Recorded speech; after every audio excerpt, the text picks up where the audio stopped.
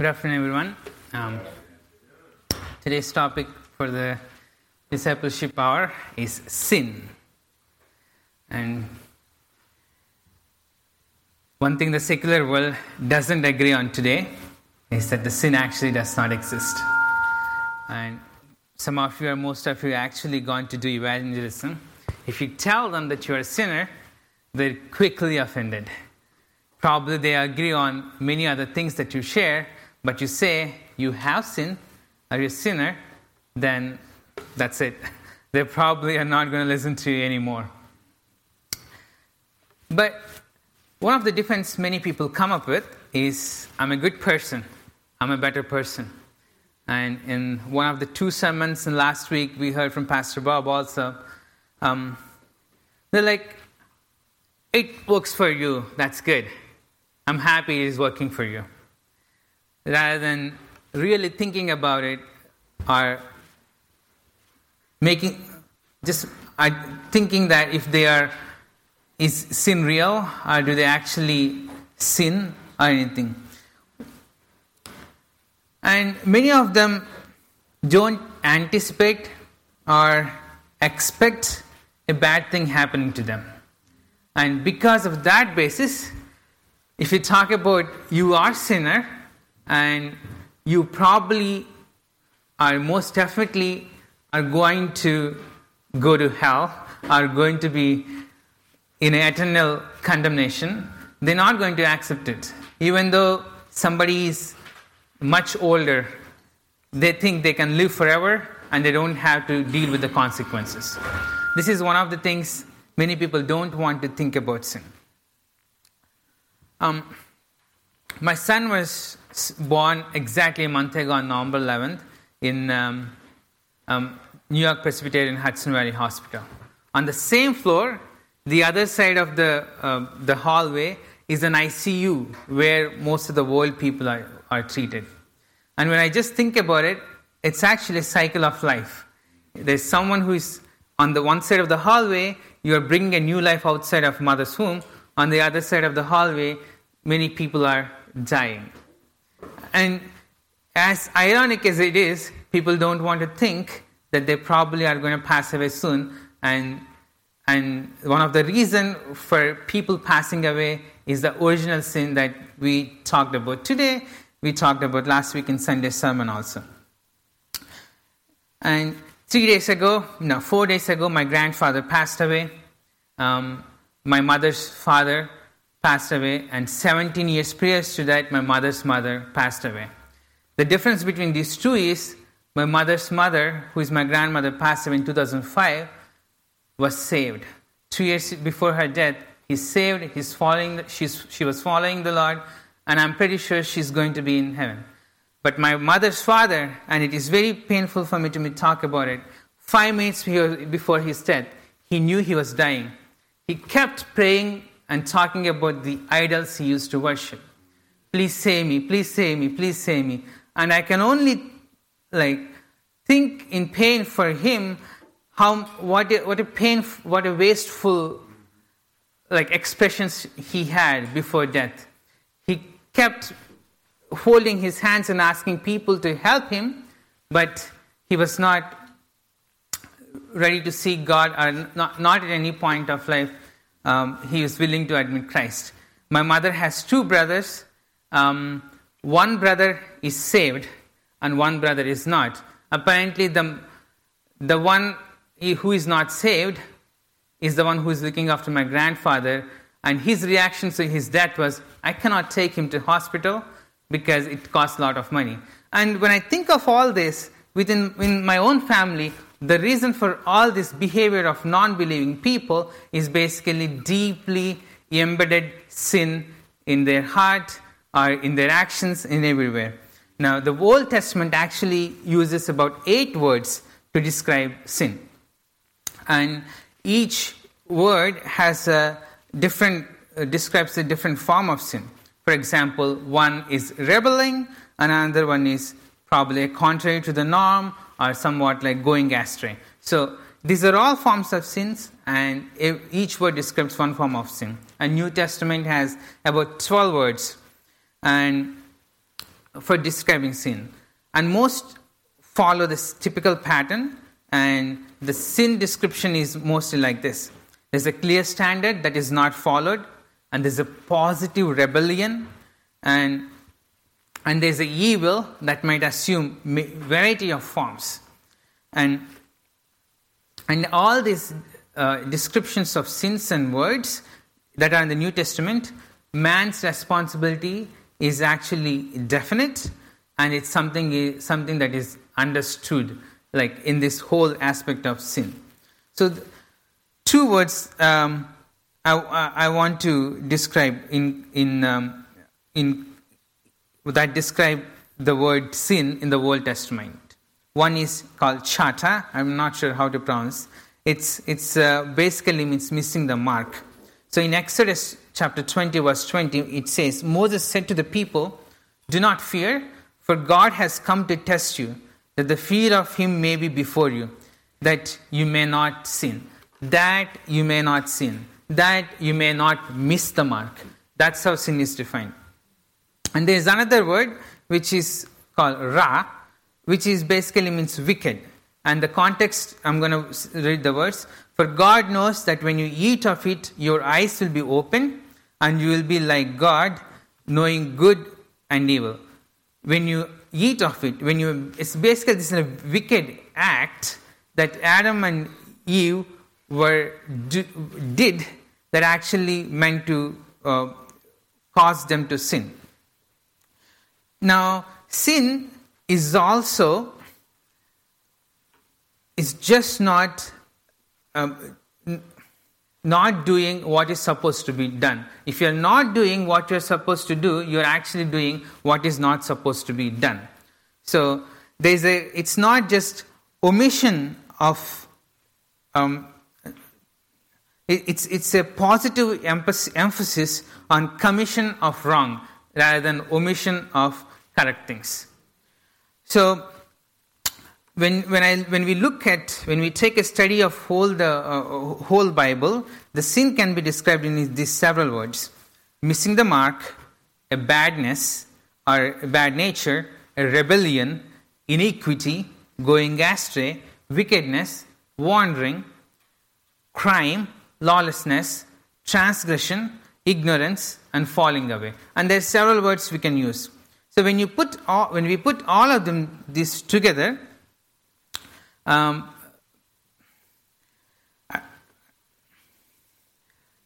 forgot the book name we are studying.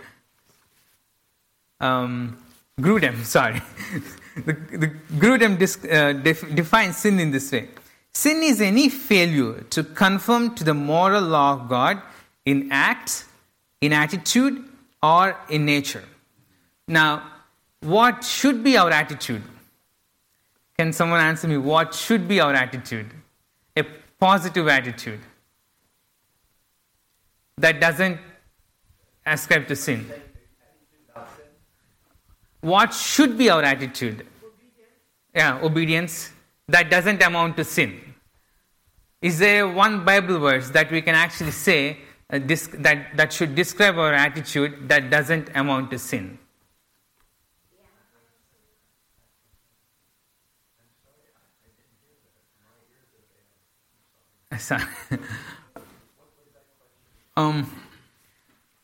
The sin is, let me define the sin definition.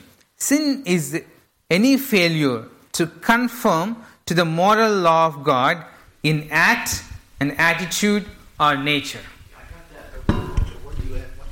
So, what should be the attitude, our attitude towards God? Our attitude towards God? Yeah, what should be our attitude towards God? Well, it depends if you're a sinner or if you're righteous. Let's say, as a Christian, what should be our attitude? As a sinner. As a Christian. As a Christian. Well, I'll put in the words of Billy Sunday.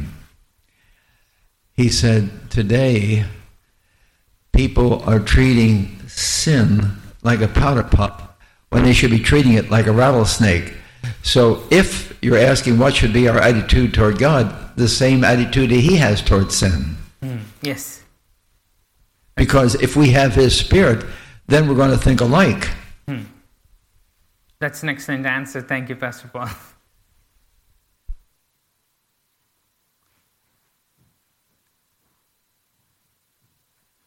Tony, do you want to say something? Yeah.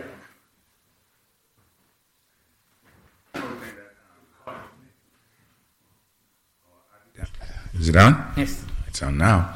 Our attitude should be a willingness to conform to his commands. We should be willing to do this. We should be happy to do so. And recognizing that he's God. Yeah. Yeah. Thank you. So, I know there are many answers, and probably this is a very subjective thing, and there could be different answers. But I would refer ourselves to Gospel of Mark, chapter 12, verse 30, which many of you probably have it by heart. And you shall love the Lord your God with all your heart, with all your soul, and with all your mind, and with all your strength.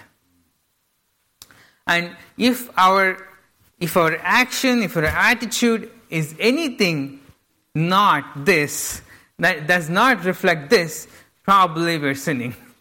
In our actions, it's easy to find whether what we're doing is sin or not. Even a non-believer, even someone who does not have any idea of Bible, if you go outside and do something, they can easily tell it's wrong or right, just because of the world we are living in. But when we think about the attitude, many people are doing good things who doesn't have any idea of Christ. But how do we know their heart is not sinful? Because they're not actually worshipping the Lord, or they're not giving themselves to Lord our God with all their heart, with all their soul, with all their mind, and with all their strength. And unfortunately, in Christendom, including me and many of the teachers, many who tell their preachers or who have, it's very difficult to love the Lord with all our heart, soul, mind, and strength. And there's a big struggle that I'm going in along with my wife and in my family nowadays is with having a newborn and a 16-month-old. How can we attend church with peacefully? Or how can we maintain our quiet times? Or how can we even attend Bible studies? It's just too hard for us to figure out. Our attention is divided. And this is not to say this is sinful. This is a good thing. It is a God's blessing. But at the same time, in the way that I treat my wife, the way I look at my children, the way I look at my job, and the same way I look at how I attend church, is it reflecting my love towards God in a way that my complete devotion is towards God, or is there somewhere my attitude is sinful? And that's how we need to defining the sin here.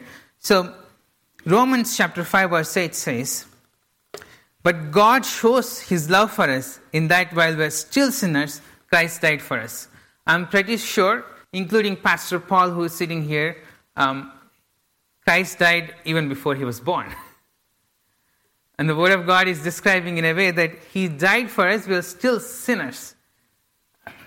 And most of you probably know answer why did it say, but we are born with a sinful nature, basically. That's why Christ has already died for us even before we are there.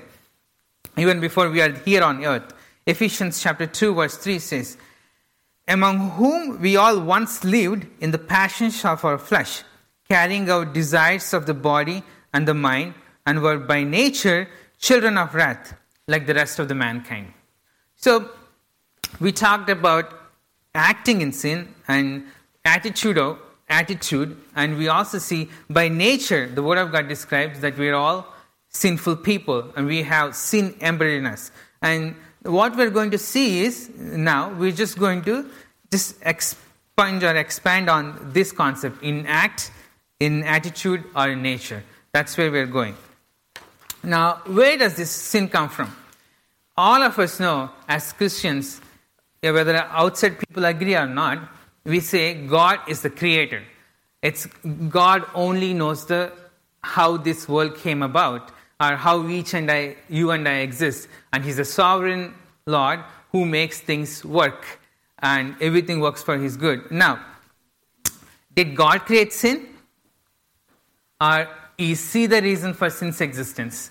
Can someone answer? Did God create sin? Eric, Frank. Yes. Can you just repeat the question again? I'm saying, we know that He is the creator. God, the Lord, is the creator. But is He also the one who created sin? So I believe it's Ecclesiastes says that God created man upright, but He sought out many devices. So sin comes about from us when we turn our face away from God. Therefore, it's fully our responsibility. He doesn't. The London Baptist Confession of Faith that God has no fellowship or is neither the author of sin, but rather He gives us up to our depraved minds when we insist upon it. So when you say us, who is the us? Us? Yes. It's like humankind. Man. Yeah, it's humankind? man. Okay. Yeah. Okay, good. So, does anyone have any answer? Okay, Tony.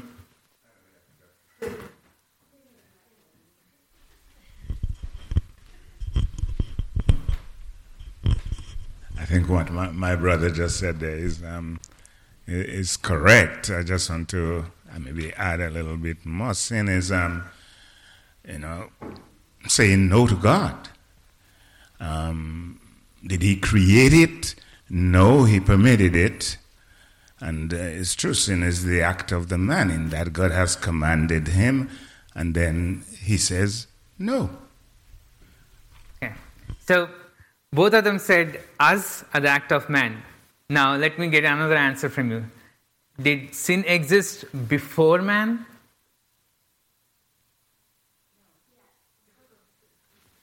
Can you answer, Marcia? Because we see the devil Yes. sinning against God before. Yes. So, I know all of your answers are correct, but let me just go through few verses which solidly affirms it's not God. God has nothing to do with sin. And I will expound on it later. If you look at Deuteronomy chapter 32, verse 4, the rock, His work is perfect, for all His ways are justice. A God of faithfulness and without iniquity, just and upright He is. And in book of Job, chapter 34, verse 10, our friend Elihu of Job says, therefore hear me, you men of understanding, far be it from God that He should do wickedness, and from the Almighty that He should do wrong. And even in the New Testament, our authors confirm the same thing. There's so many verses, I'm just picking up a few verses. James chapter 1, verse 13, let no one say when he is tempted, I am being tempted by God.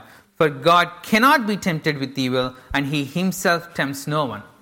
And often as Christians, if you are going through bad time, it's easy for us to see, why God, why are you making me go through it?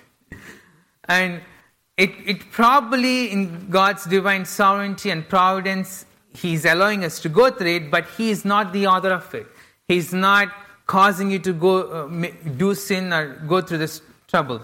One popular opinion, not in Christendom but outside Christianity, is something called dualism. How many of you watched the movie? There's an animated movie, Kung Fu Panda. As a teenager, I was very much interested in watching that movie Kung Fu Panda. And when I watched the part 2, I don't know if the part 3 came out. Part 2, I was astounded to see this actually goes against my Christian beliefs. There's something called yin-yang. There's a Chinese belief. Yin is for good and yang is for bad. So in the whole world, there two exist, good and bad. And whichever you choose, either good goes up or bad goes up, and you ultimately become a good and bad person. And it almost portrays the good has equal standing with bad. And that is not the case. But since God did not create this good and bad, God did not create sin, or He is not making people sin, and there's no other powerful being or powerful creature or a concept like a bad concept other than like God. How did sin come? So God basically ordained or allowed sin to come into this world. How? By voluntary choices of the moral creatures. And who are the moral creatures? Let's say human beings. Yeah. And who else is a moral creatures other than Adam and Eve, other than human beings? The angels. Angels. So the sin did come into the world by voluntary decisions and voluntary choices. Now, when sin did come into this world, the Bible doesn't talk about too much about angels sinning, other than we know the fact about Satan falling down. When the sin did come into this world through the first father, our forefather Adam, what all happened? There are three things that got redefined by the act of sinning or through the process of sinning. Now, I'm going to talk about two things. What is true? Adam and Eve knew what is true was what God told them was true. And till the original sin happened, they didn't. All that they know to be true is whatever God told them is true. Now that thing has been challenged and that has changed. Can anyone? Probably my question is not like very descriptive, but can anyone tell me, the question "what is true" has changed before and after the fall, or through the process of fall? What is true? We know what is true for Adam and Eve before the fall. What is true? Whatever God has told them to be true is true. And today, when we look at, for us, when we say what is true is the Word of God is true. That's the ultimate truth. If you go outside the world, for them the truth is subject to, for you there's a different truth exists, for me different truth exists. Pastor Bob last week talked about creation of male and female. The whole thing is confused so much. A man can be a woman can be a man, and everything is up and down. But now, what did the Adam and Eve doubt on? They basically doubted God's goodness and what God taught them, and they ate the fruit, seeing if they would die. Is it true that I would die if I eat this fruit? They wanted to test God. They just didn't want to take God at His face value. They wanted to test, is it true? And the second thing is, what is right? They know it's not right. Probably it's the same thing, truth. And so you can differentiate between truth and right. Truth is a concept and right is acting. What is right for them to do? It's not right for them to do. It's not morally right for them to eat that fruit. But then they did. And then what happened? They suddenly became, who am I? They have to ask themselves, who am I? So far, they have been God's most special creation. But then suddenly they became, their own definition became they're sinners by nature. Now, so these questions have changed through the process of fall. Now, I'm not going on the fall process, because Pastor Bob described it last week, and all of us know what is this original sin and fall. But this original sin and fall is this historical narrative has been affirmed by New Testament teachers, New Testament authors. In Romans chapter 5 and 12, therefore, just as sin came into this world through one man, and death through sin, so death spread to all men because all sinned. So this verse says, the sin came through the whole world through one man. The fall, the original sin that happened, that's the cause for this sin. And things have changed. Now, this sin has come into this world, and how can there are different kinds of sins. Grudem defines sins as two types. One is inherited sin, one is personal sin. And for the purpose of this lesson, from other sources that I read, I'm going to differentiate between, I'm going to make inherited sin into two. Inherited sin and imputed sin. Out of curiosity, can someone give me a difference between inheritance and inherited sin and imputed sin? Or inheritance and imputance? I don't know if it's correct, but inherited sin would be the proclivity to sin that you take on from your ancestors, like specifically your fathers and your grandfathers. And then imputed sin is the sinful nature that we take from Adam, the same way we have imputed righteousness from Christ. So it's a sin that we take responsibility for, even though it's not our own.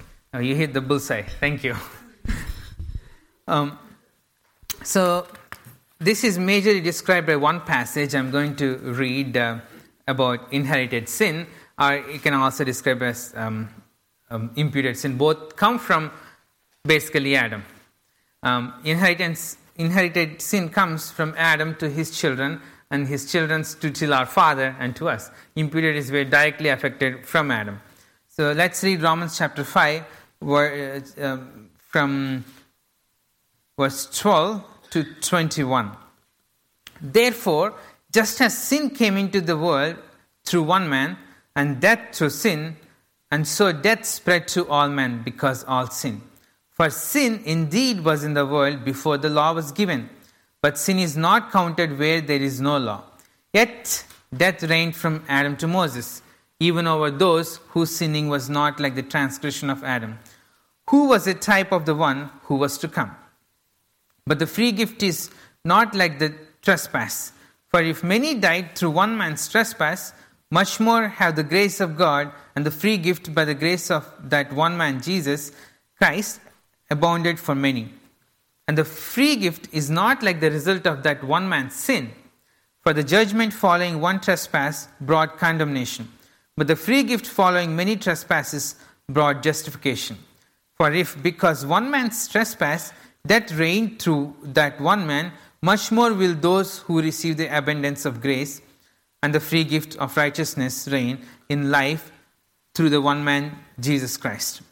Therefore, as one trespass led to condemnation for all men, so one act of righteousness leads to justification and life for all men. For as by the one man's disobedience the many were made sinners, so by one man's obedience the many will be made righteous. Now the law came in to increase the trespass, but where sin increased, grace abounded all the more. So that as sin reigned in death, grace also might reign through righteousness, leading to eternal life through Jesus Christ our Lord. This is a passage from Romans that I struggled so much with as a growing Christian. I still don't think I understand well. It's very confusing. And for long in my Christian walk after I became a believer, I showed a resistance to read Old Testament scriptures. I would go on and on reading New Testament but not Old Testament. Only after I came to US, I started, maybe 6-7 years ago, started reading Old Testament, and suddenly light bulb went on. I can actually understand the text like this. If you look in the light of Old Testament, what all happened in the past. Now, the first part of this passage talks about there is a legal guilt that is on all of us. And it says we all sinned, even though we did not exist. And we all know that sin was not defined till the law was given. But there's a gap between Adam and the law was given. And they're still sinners because sin was not defined. And how do we know that they actually sin. There's no sin. Yeah. Yeah, you can tell if you have some thoughts, yes. My thought would be that it's, as Paul says in Romans, that it's still justification by faith. So we're still, and then he says that anything that's not done from faith is sin, and that our conscience bears witness. So prior to the law being given, their conscience still bared witness to the things of God, and they were justified by faith apart from the law. Yeah, that's good. I'm not going as far as actually you even said. You went ahead of me. But all I'm saying is, we know that people died between Adam and Moses.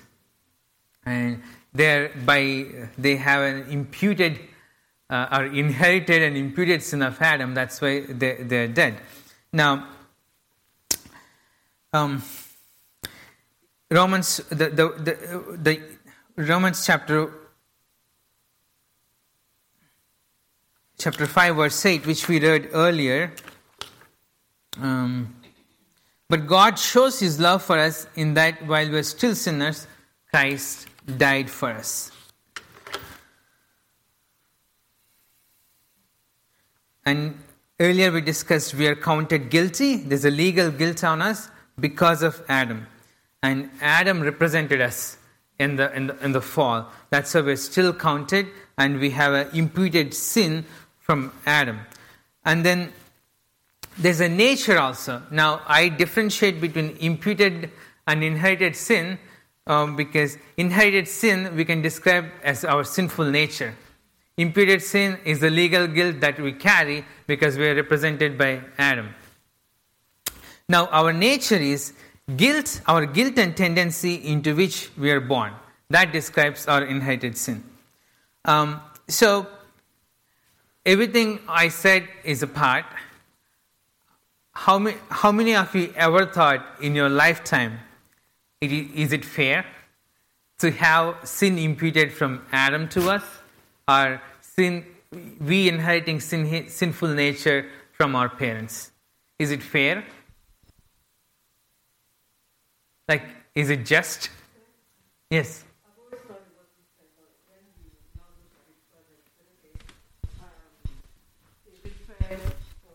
Yes. Righteousness to us, so that's a fair trade, if you ask me. Yes.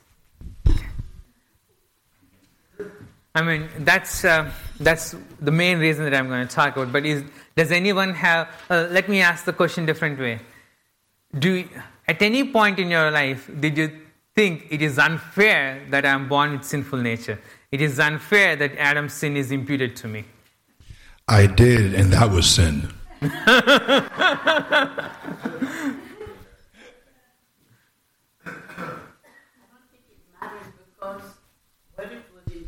Or natural, we still love our sins. Right now, we love our sins. There's no one walking around and saying, "Oh, I wish I were saved like you are saved."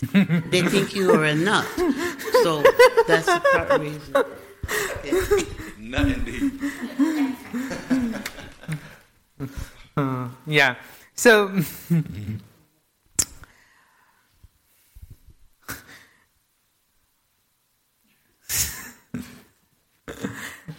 So the three reasons that Grudem gives for us to say why is it fair for us to sin. One thing is clear, what our Sister Marva told, that the primary basis for our judgment, before judgment throne, the primary basis of our judgment is going to be our personal actions.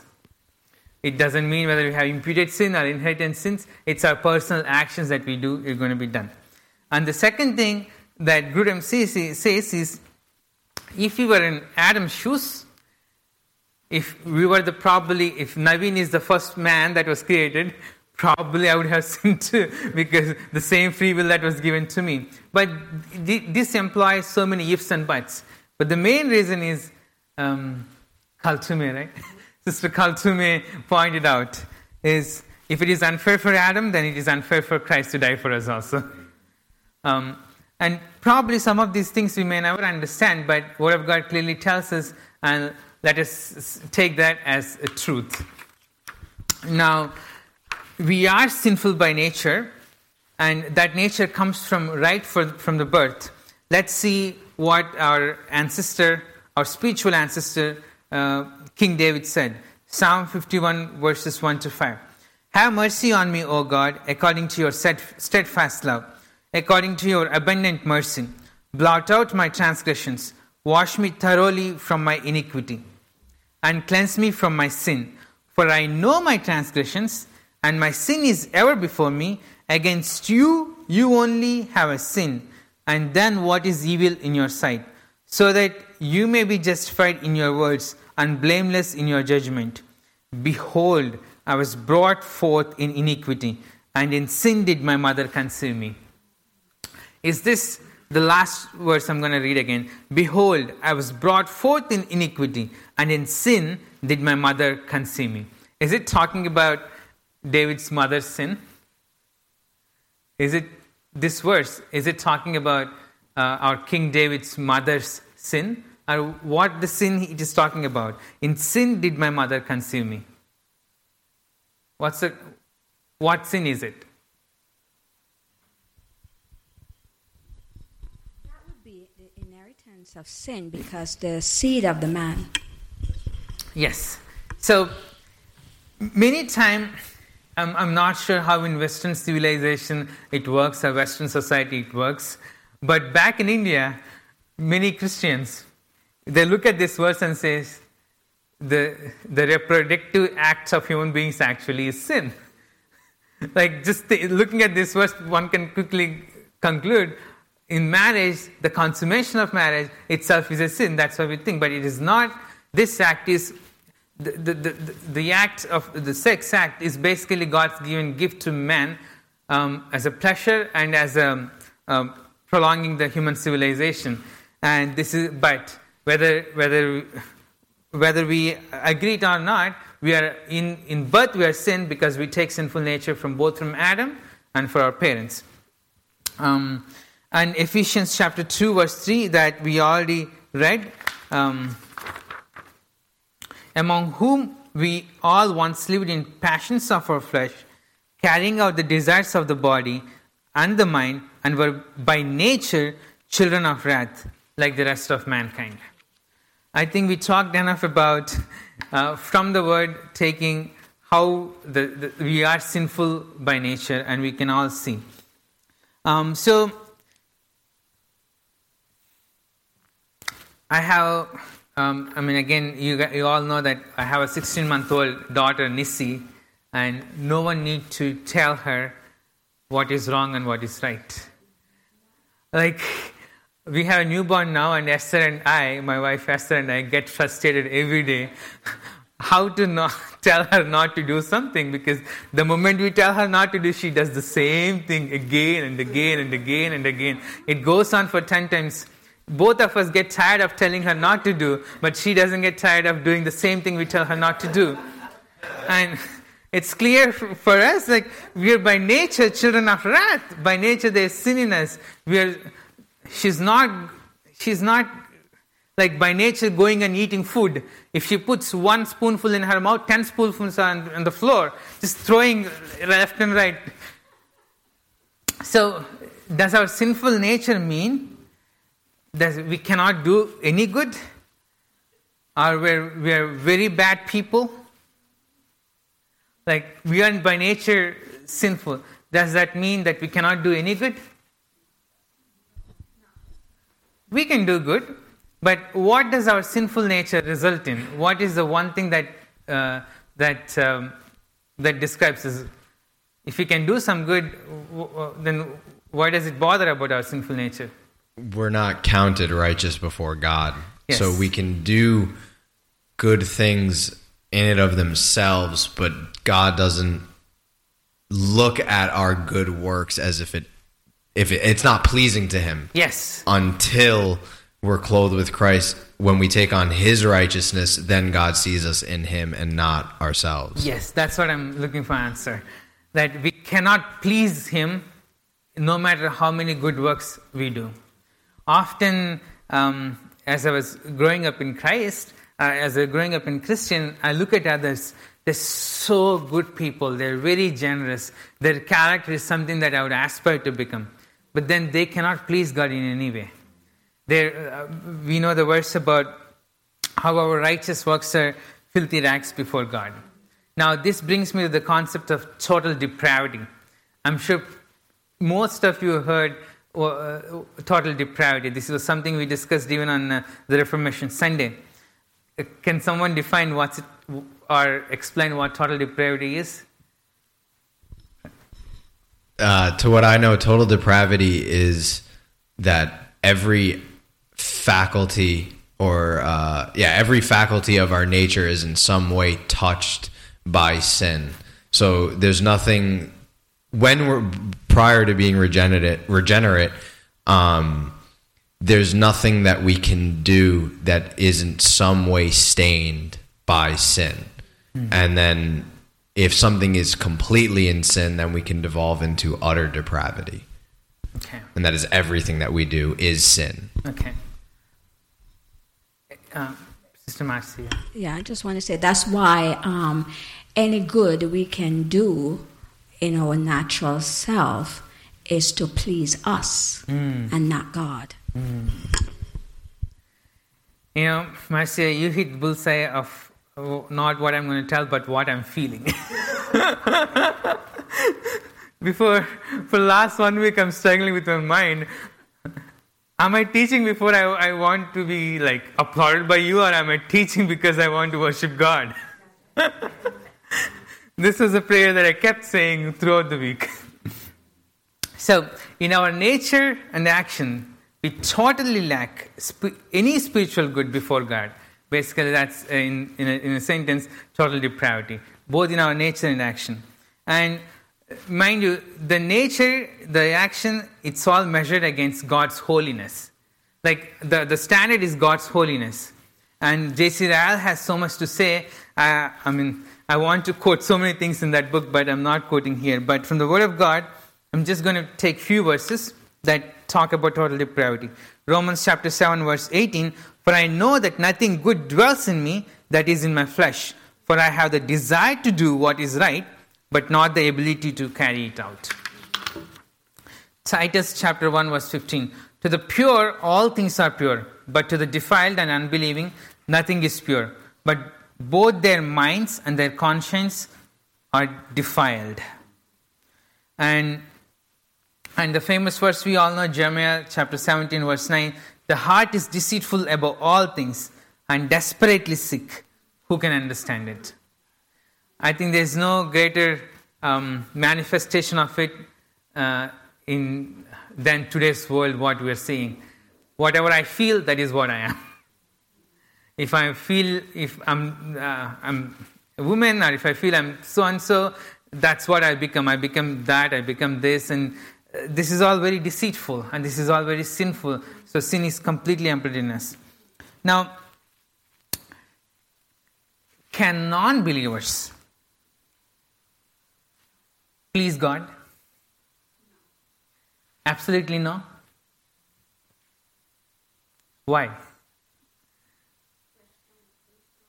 Flesh can't please it. The answer is right, what we just discussed. All our actions, all our nature is sinful. So if we don't have Christ, we cannot please God. The only reason God can be pleased in us is because we wear Christ. And Pastor Bob talked about this in today's sermon. So without that, we just can't please God. So I'm not going to talk about the saving grace and born again. Everything was talked by Pastor Bob today. And in the interest of time, I'm just going to stick to the sin. And we know Hebrews chapter 11, verse 6, "And without faith, it's impossible to please Him. For whoever would draw near to God must believe that He exists and that He rewards those who seek Him." Now, where does the faith most instrumental in? Like, how does faith work in our life? I'm not getting the right answer right question to frame. So this verse says, faith. Without faith, it is impossible to please Him. Now, do you and I please God? Yes. And why is that? In faith, like, what about faith? Because He has worked in us. Without faith is without faith is impossible. Please, yeah. First thing, He has to give us the faith. He has to give us. Once He gives us the faith, then we can please Him. Yeah. So, yeah. Let me tell. I think I'm not able to frame the question properly. The faith I'm talking about it. The faith in Jesus Christ, the faith in His sacrifice, the faith in the living gospel or the gospel that we know of. And unless until we put faith in Jesus Christ, unless until we take His righteousness to us, unless until we agree on our intellectually, or like it has to be coming from God, unless until we impute His righteousness, we won't be able to please God. And you want to say something, Marcia? Yeah. So there's no way non-believers can please God. So basically that leads them where? Where does it lead non-believers to? By nature they're sinful. From Adam they're sinful, the imputed sin. And by actions they're sinful. Someone can come and say that they're not sinful, but we all know how sinful nature we have or we are born with. Now,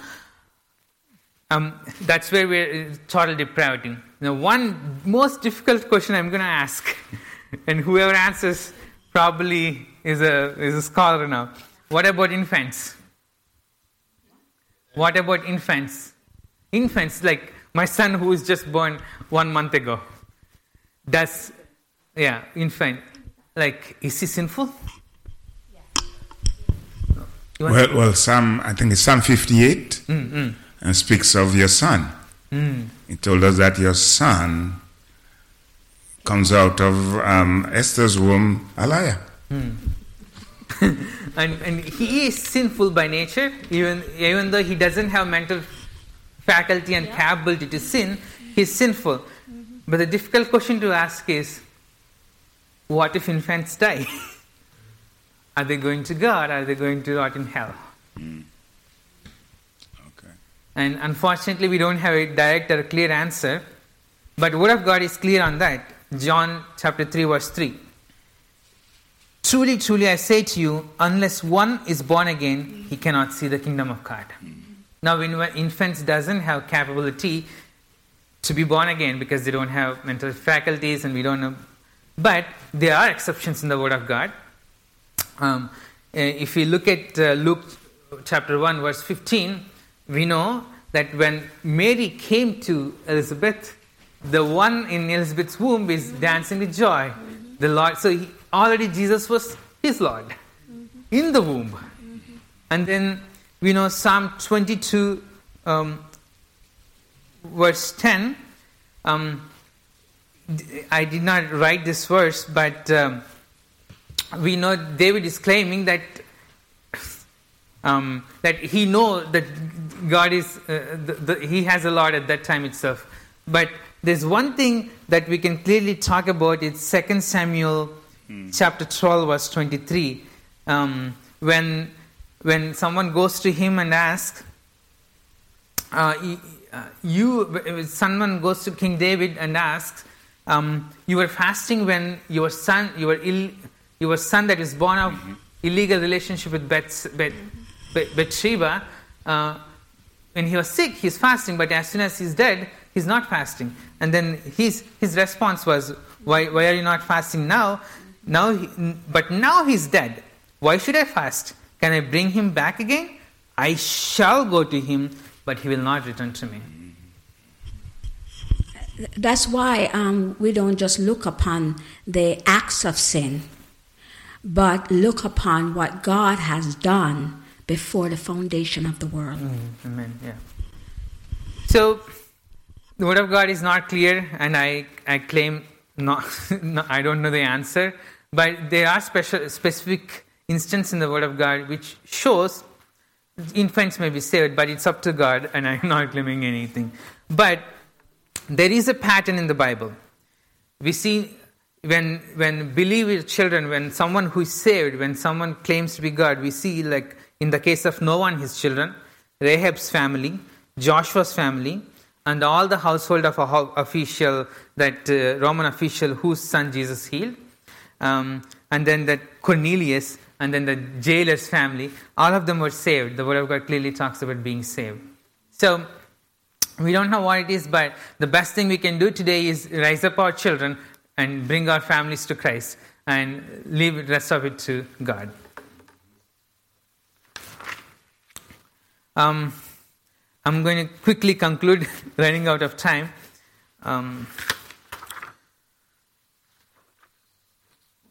So, in brief 5 to 10 minutes, I'm going to talk about personal sins.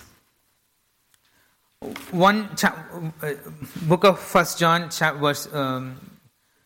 1, verse 8 to 10.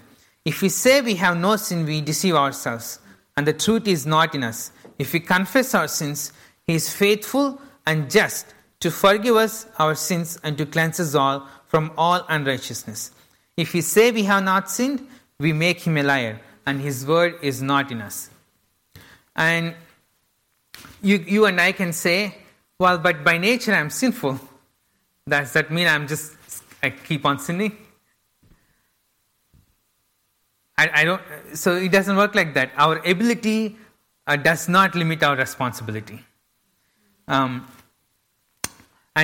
probably that's the reason Jesus has given us a way for us, of salvation. Now, there are a few characteristics of sinning. One is there's universality. All people sin, except infants who are not capable. All people sin. And two, their overtness. Sin is not just something that you do. It is also in our thought. It is also the sins of omission. When you know something needs to be done and you don't do it, it's a sin of omission. And that's also sin.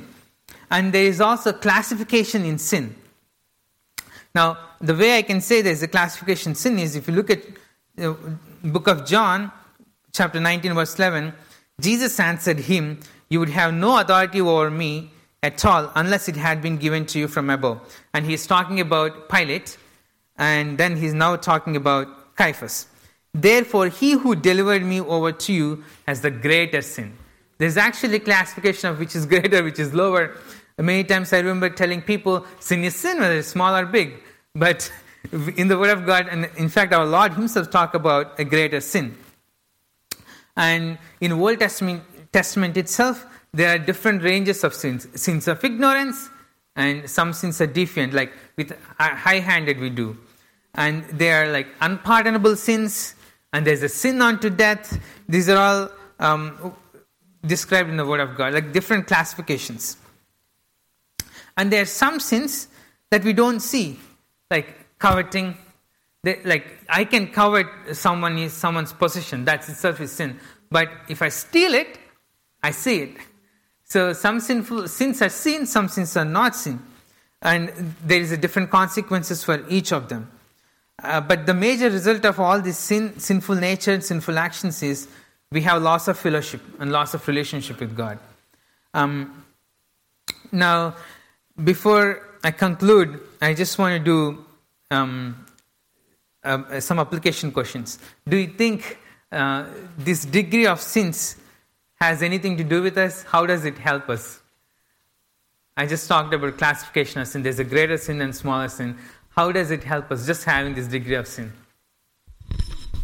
Personally, I think that if we have an idea of a classifications of sin, we know what to be sensitive to prior to sin getting out of hand in our lives. So if we're overlooking things that we consider as little or of no effect, those things can then snowball until we find ourselves in more heinous sins. I don't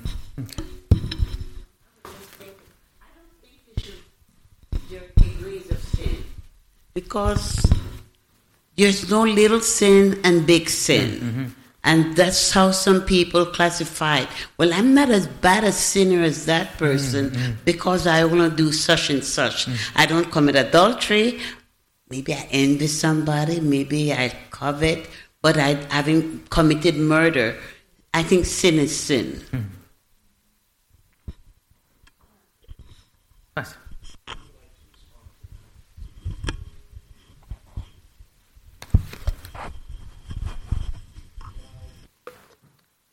Marva is correct that all sin, even the slightest sin, is enough to condemn us to hell. To say that all sin is equal is simply not true, and I'll tell you what I mean. So the Lord said, if you hate your brother in your heart, you're guilty of murder and deserving of hellfire. So what is the point there? Is that you don't actually have to commit the act of murder to be guilty of murder. You can hate someone so much that you could be guilty of hell itself. You could fantasize about killing them without ever killing them and still be guilty in God's eyes. So in that sense, sin is equal. It begins in the heart. But I would much rather have you hate me than kill me. And so in that sense, it's not equal. There is a greater gravity. There is, the thought versus the action. There is a gravity. There is, in God's, if I steal a candy bar from the store, it's stealing. It's a sin in God's eyes. That's not the moral equivalence of fornication in an ongoing adulterous relationship. Both the gravity of both, the consequences of both, and I'm talking about just temporal consequences, are very much different. So, I hear this often because this is something I hear often because in our current day, homosexuality is a big deal, and a lot of people are, within the church saying we shouldn't make such a big deal about homosexuality. It's just as bad as any other sin. Why do we, focus on it? It's not just like every other sin. It is a perversion of nature itself. And while it is an extension of fornication, the social ramifications of it are worse than regular fornication. Fornication's bad too. It's done a lot of damage to society. It does damage to relationships. It does damage to everyone around you. But this legitimizing and celebration of homosexual relations is even more dangerous. And so we have to be careful. There are degrees of sin in this world. This is why when you kill someone, you could either get charged with murder in the first degree or manslaughter, depending on the motive, depending on the crime, depending on the nature. And ultimately we have to see, what are the consequences? What are the social consequences, the personal consequences, and how it affects people around you? That's my 2 cents. Wait, sorry. But you just said it too. I agree, what Pastor Bob says, the degree of sin. But in what you said, with reading that with Caiaphas and Pilate, you see there the degrees there that God was talking about, because Pilate was the one who handed him over. Yes. So he has the greatest sin. Yes. Yeah.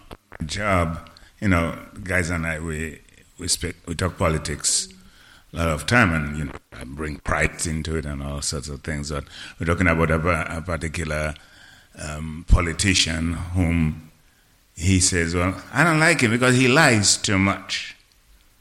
But I'm telling him, but the other one supports abortion. So I'm asking him, which one would you prefer? That I lie on you or I kill you? So, one is worse than the other. This is the very same thing that Pastor Sabob is saying. Yeah. One is worse than the other.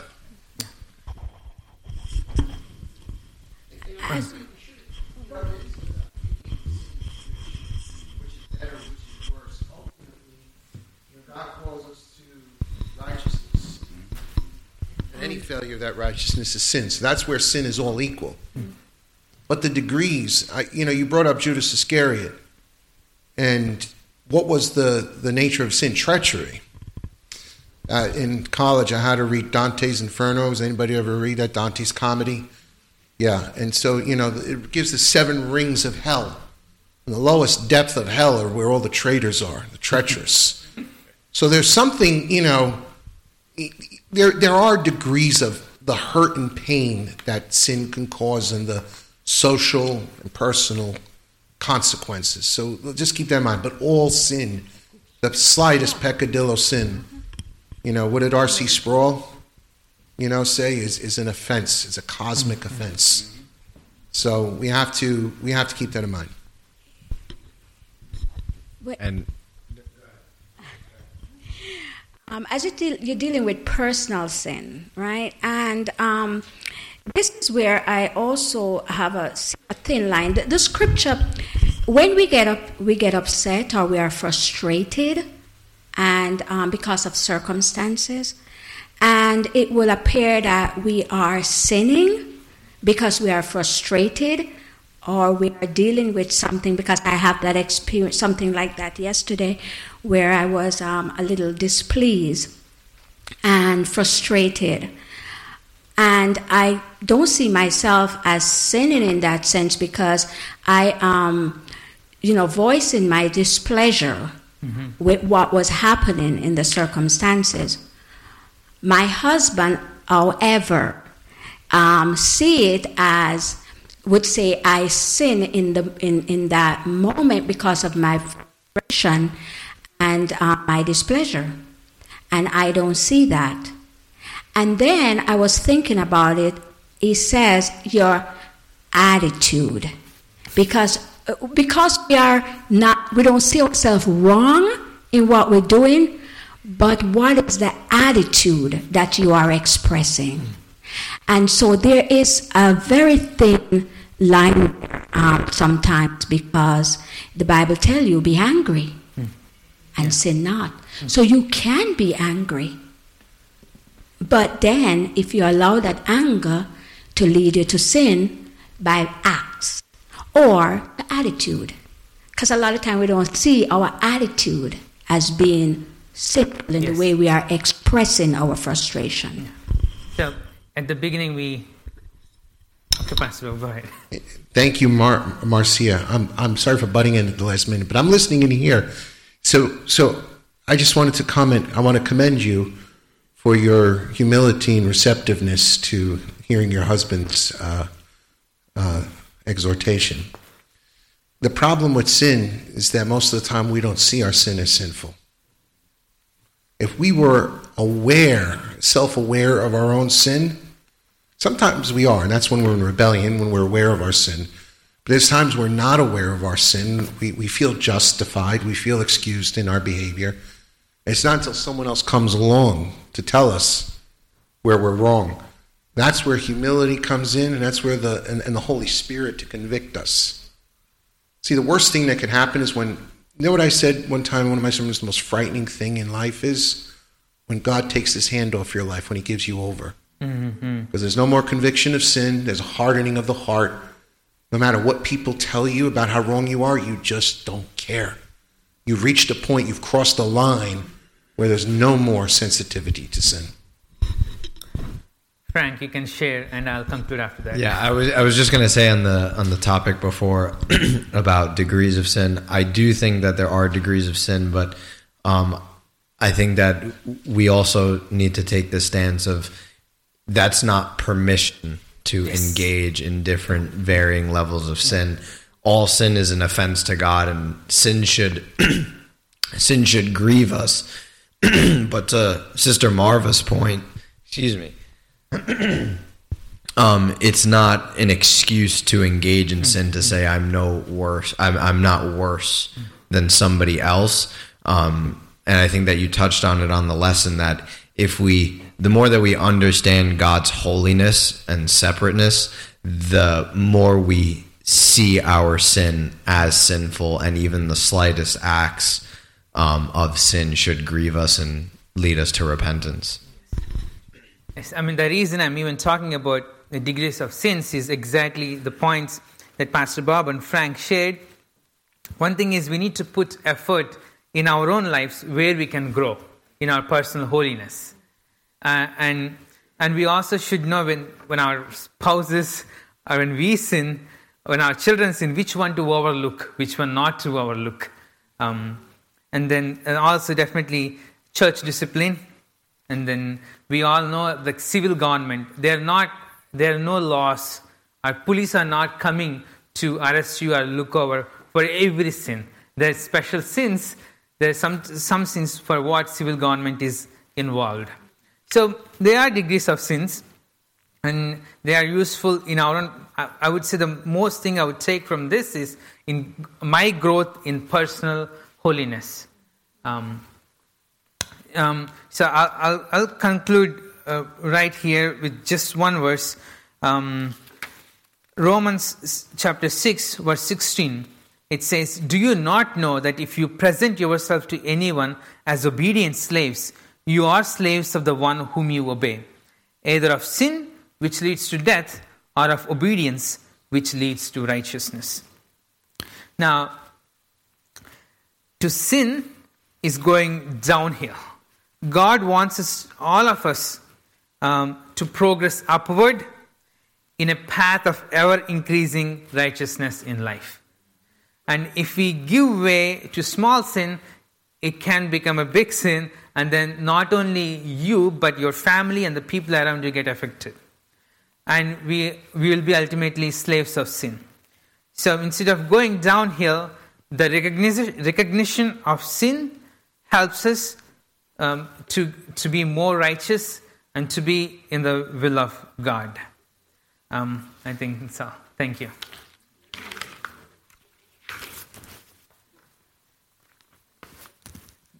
Any more questions?